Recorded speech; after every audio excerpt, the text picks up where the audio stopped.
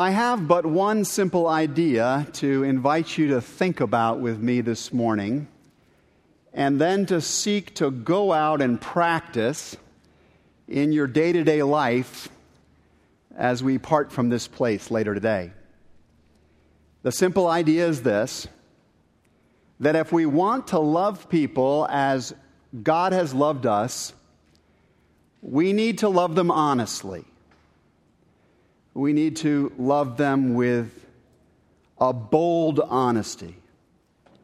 An honesty that helps them come to grips with those things going on in their life that may be blocking their progress towards the good or the great that God has in mind for them, and which they perhaps may even desire for themselves. The simple idea is that honest feedback is indispensable to continuing growth. And if our understanding of love doesn't involve providing that kind of honest feedback, then our sense of loving needs to grow as well.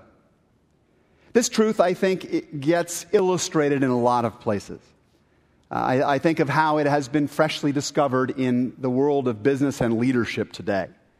Jim Collins, the Stanford business professor, in his famous book, Good to Great, says that one of the distinguishing marks of those organizations that succeed in reaching a level of performance significantly higher than ordinary organizations is the willingness of these upper organizations to face what he calls brutal facts. These organizations, he said, every outstanding company that Collins and his colleagues studied demonstrated an unusual courage in examining themselves, in ferreting out and naming those issues that were blocking them from making the leap to much greater performance. And alongside of this unusual courage was an unusual faith. A faith that if they got honest and dealt sincerely with the issues, it would not demoralize them, but propel them to the next level of excellence. And that is exactly what happened for these exceptional organizations. We see this reality about the nature and importance of truth-telling illustrated in the world of politics, too.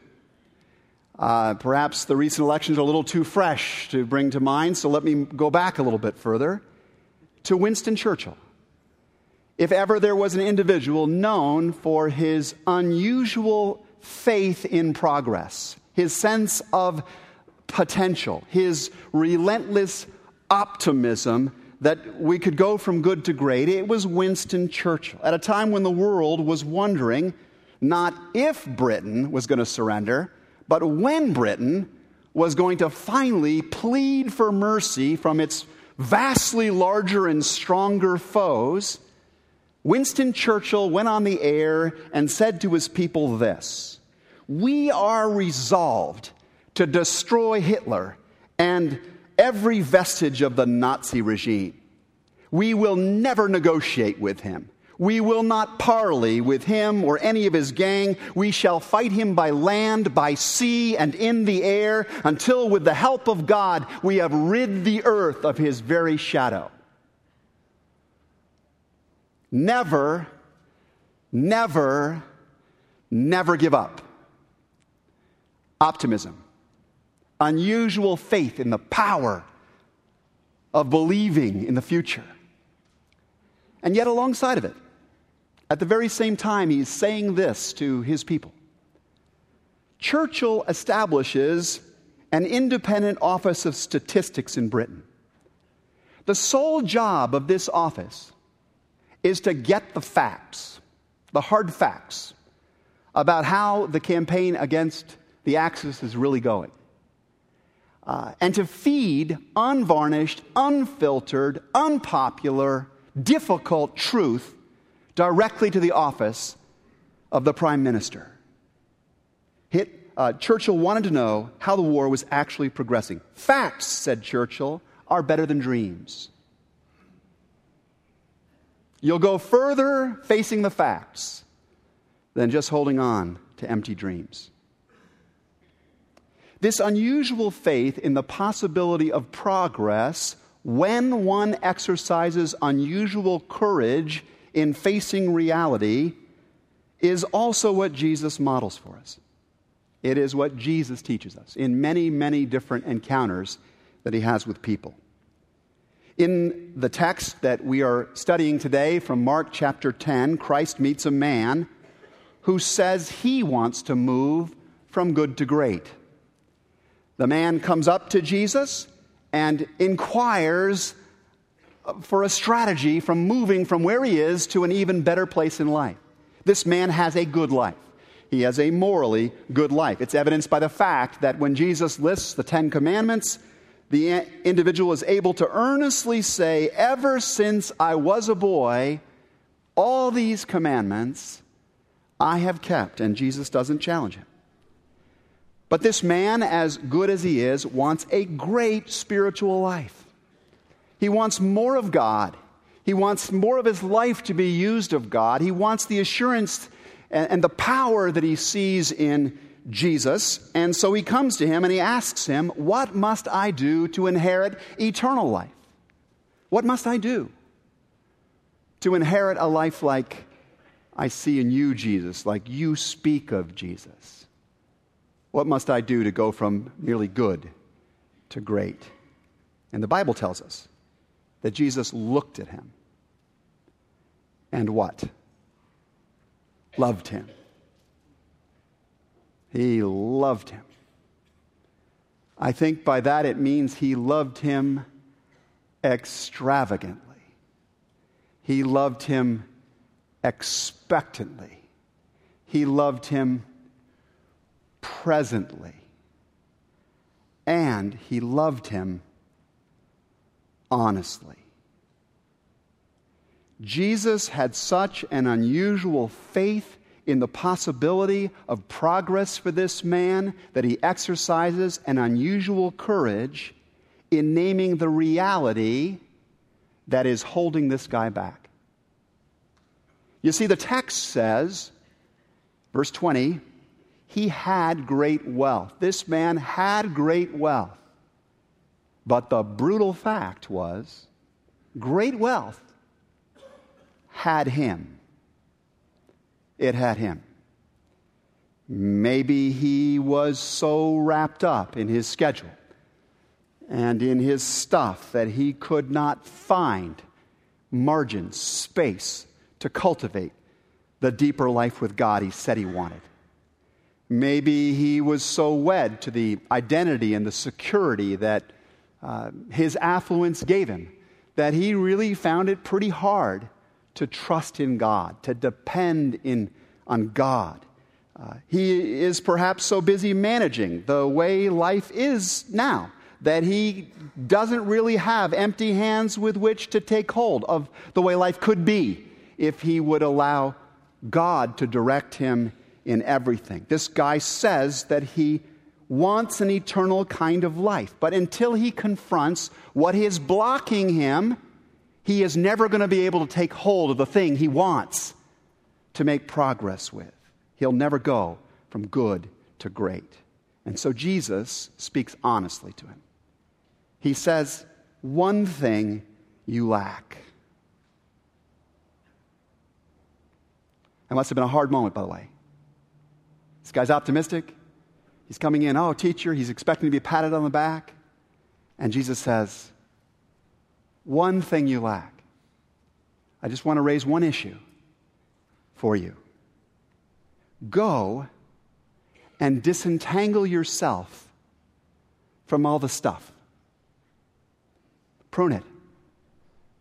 Cut it away. Give it to somebody who really needs it. You'll find that it gives you a spiritual richness that it can't give you.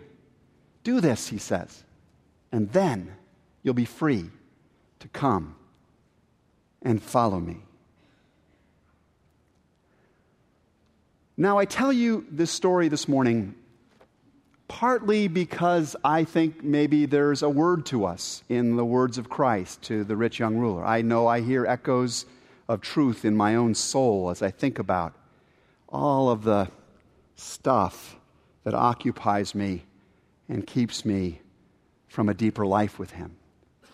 But I also tell you this story today to invite you to look beyond yourself, to invite you to think about the people that maybe come up to you at various points in your life looking for something. I want to encourage you today to think about people you know who are being blocked in their progress towards the great things God has in mind for them, or maybe the great things they even want for themselves, because there is some brutal fact in their life they've just not been willing to confront, not been willing to face. Maybe you know somebody, for example, who just talks too much. It's a preacher's disease. But you know the people I'm talking about. I mean, you get into a conversation with them, and they have the microphone almost all the time. It's just yammer, yammer, yammer, yammer. And they take a breath, and you jump in, and they show momentary interest, and then they're back to their stuff again. And the result of this is that they don't learn much of anything about other people, or about what's really going on in their environment, about the world. They're just so busy talking.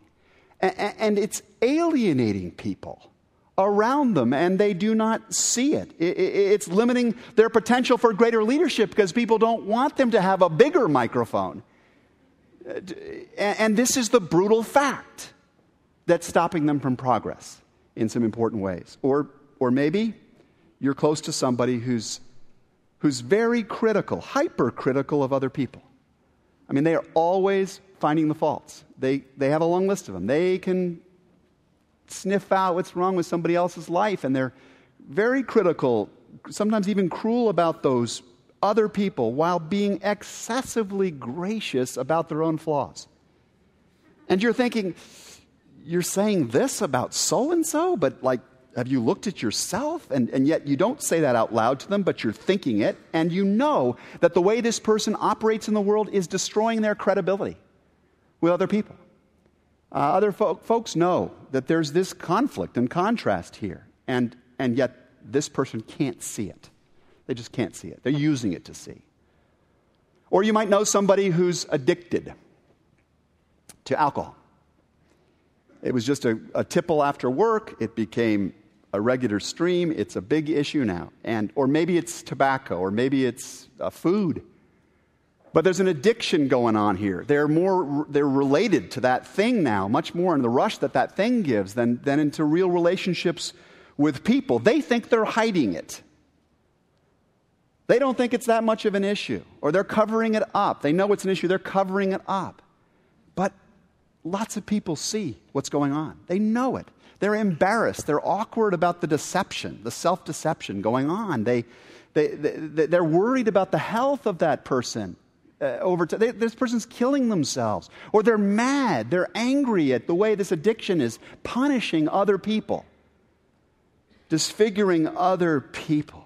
And nothing's going to get better in the life of this person. They're not going to progress until they deal with that brutal fact. Or perhaps you know somebody who's consistently late, or unfaithful to their spoken promises. Or they're lazy. They're slovenly. They're chronically disorganized. And it wreaks havoc upon the people around them. And they just won't face it. You might have somebody in your circle who lacks the guts to stand up to the people who are abusing them.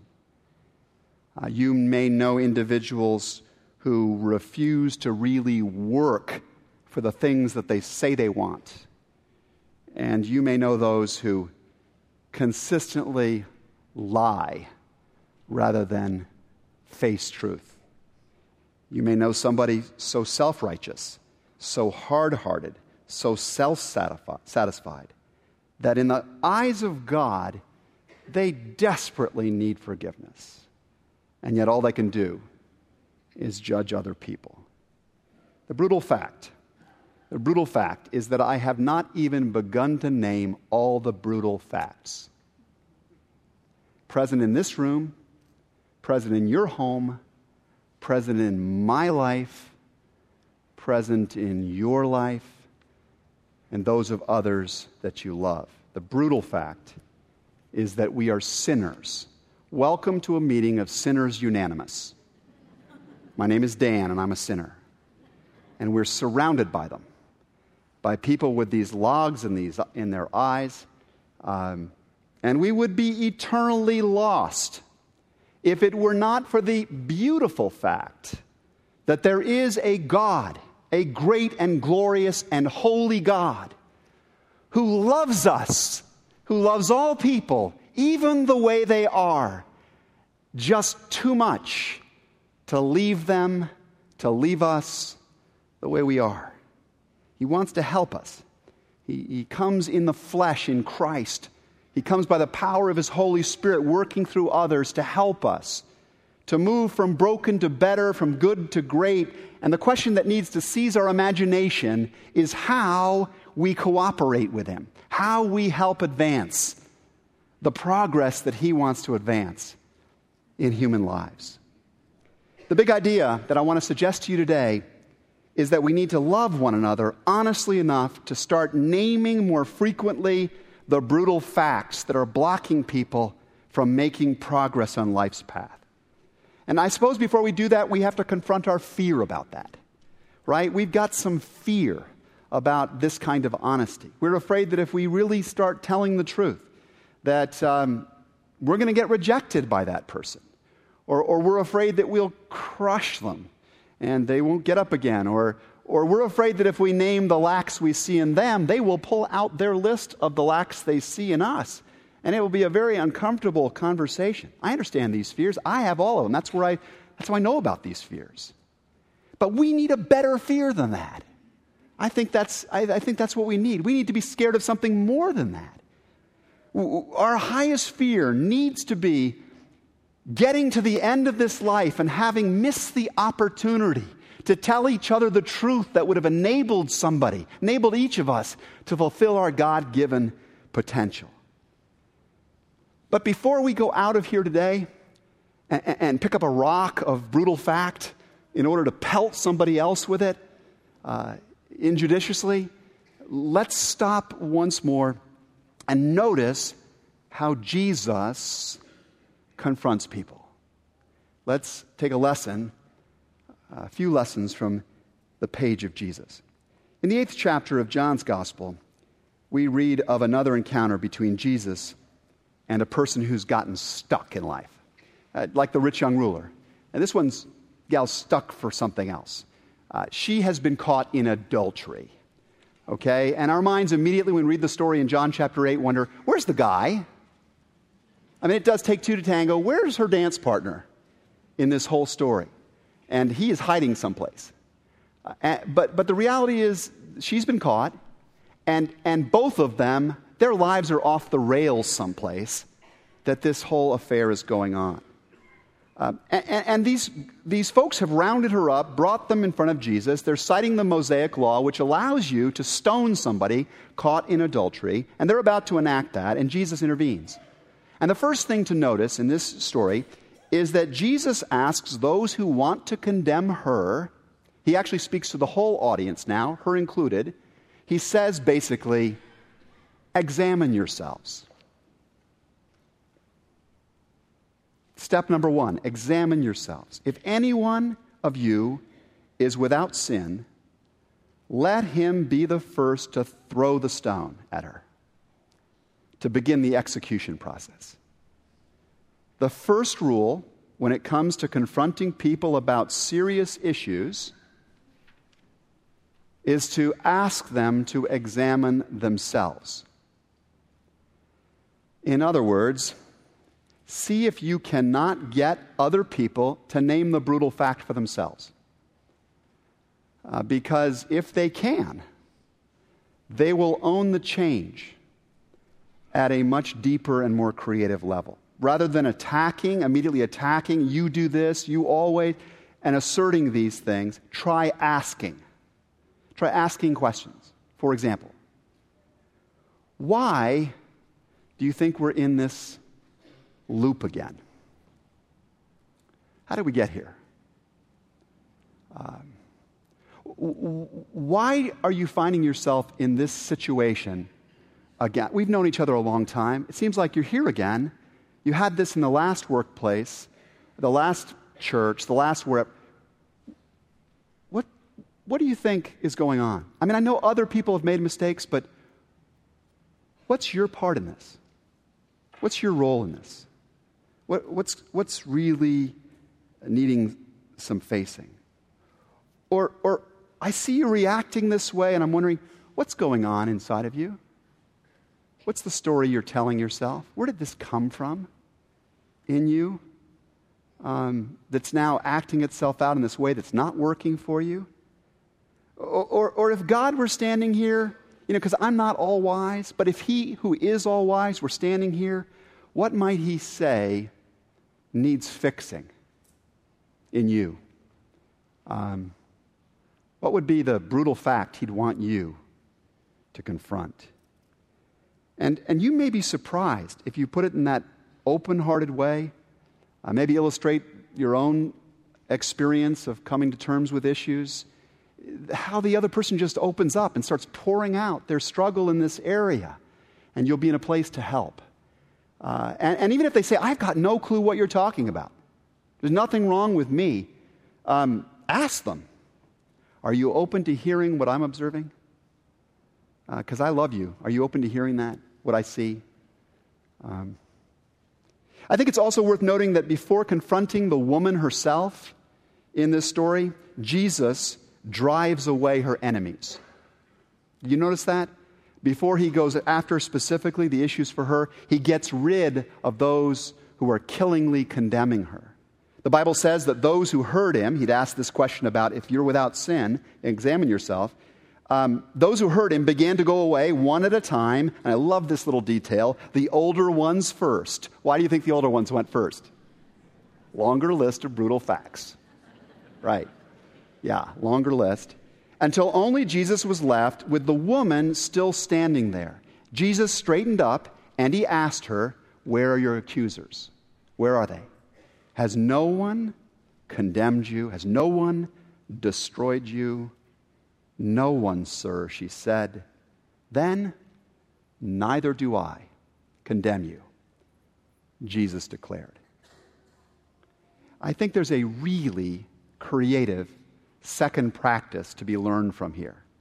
If you want somebody to be able to fully face a brutal fact, replace the weight of condemnation with the grace, the gift, the power of companionship.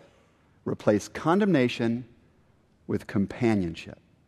Most people resist facing the truth about themselves because they fear that the truth condemns them. They do not want to let critique too close to them because they already feel so judged by other people. They are so secretly sometimes condemning of themselves, they cannot bear the weight of another stone, so they run away from the feedback or they resist the feedback. They just can't bear any more of this burden, and they've been shouldering this burden for a long time alone. Alone. I know this to be true because I have wrestled with this reality myself. I come from a family with ruthlessly high standards in just about every conceivable area of life. And there was lots that was good about that, but I always fell short of the standard. I mean, I always did. In fact, when I hit the standard, the bar would go up a little bit so I could jump higher next time. And it was hard, I mean, it was, I continually felt like a failure, like I was just not enough. I felt judged often in a family with these kinds of standards. And it got me angry eventually. I got tired of being pressed to this standard. And so I'd push people away. People that were trying to tell me about things that actually did need working on in my life, I just blew them off. I covered and deceived and spun so often. I still deal with the issue. But eventually, some really remarkable friends began to come into my life, and an amazingly loving wife, good at naming brutal facts, good at encouraging me along the journey. Some very mature mentors came alongside of me, some people right here in this church. And slowly, I began to hear their heartbeat for me. And when they would speak, what I was hearing was, Dan, I do not condemn you for being a human being. I do not condemn you for getting it wrong, for not being able to do it all. I do not condemn you for that. Nobody should condemn you for that. I am on your side, is what I was hearing from them. I struggle with things. I got issues, things I have to face too. I'm on your team. I'm in this with you. And I have great faith in your potential. I mean, there may be some things that are broken. They can get better. There may be some things that are merely good. They could be great. But you'll need to wrestle with some facts here. This is what I'm seeing. This pattern, this behavior, this issue for you. And I'm saying this because you seem stuck. I'm not doing it to condemn you, but so that you can move towards the potential I know you have. Wow, that was different than what I had grown up with. And so rather than rejecting those voices or railing back at them, sometimes I did rail back, I still do, but I began to start to welcome that input more and to hunger for people who could actually picture a better way of living. And that was the third thing that I think we learn here, is that it's important to picture what an alternative way of handling life might look like. And these people began to do that for me. You could relate this way. You could work that way. And I found myself increasingly hearing Jesus speaking in love to me, the way he spoke to the rich young ruler and to the woman caught in adultery, basically saying, something's been missing, Dan. Something's been missing. But you can overcome it. You can go now. You can go now and leave that pattern, leave that behavior, leave your life of sin. Who's loved you that way? Who's loved you honestly in your life? And who do you know that needs an honest love like this? Please be the one who has the unusual faith in their potential to bring to them an unusual courage in naming what's blocking them from going further. Ask them to examine themselves in some area where you sense there may be problems. Remove the weight of condemnation and assure them of your companionship in growth instead. And picture for them what it might look like to leave that pattern of sin behind and live in a much more creative way. Because if you do these things, if you keep doing these things, if you exercise a long obedience in these things, you will see God transform some brutal facts into beautiful fruit along the way. May that be so for all of us and for the ones we love. Amen.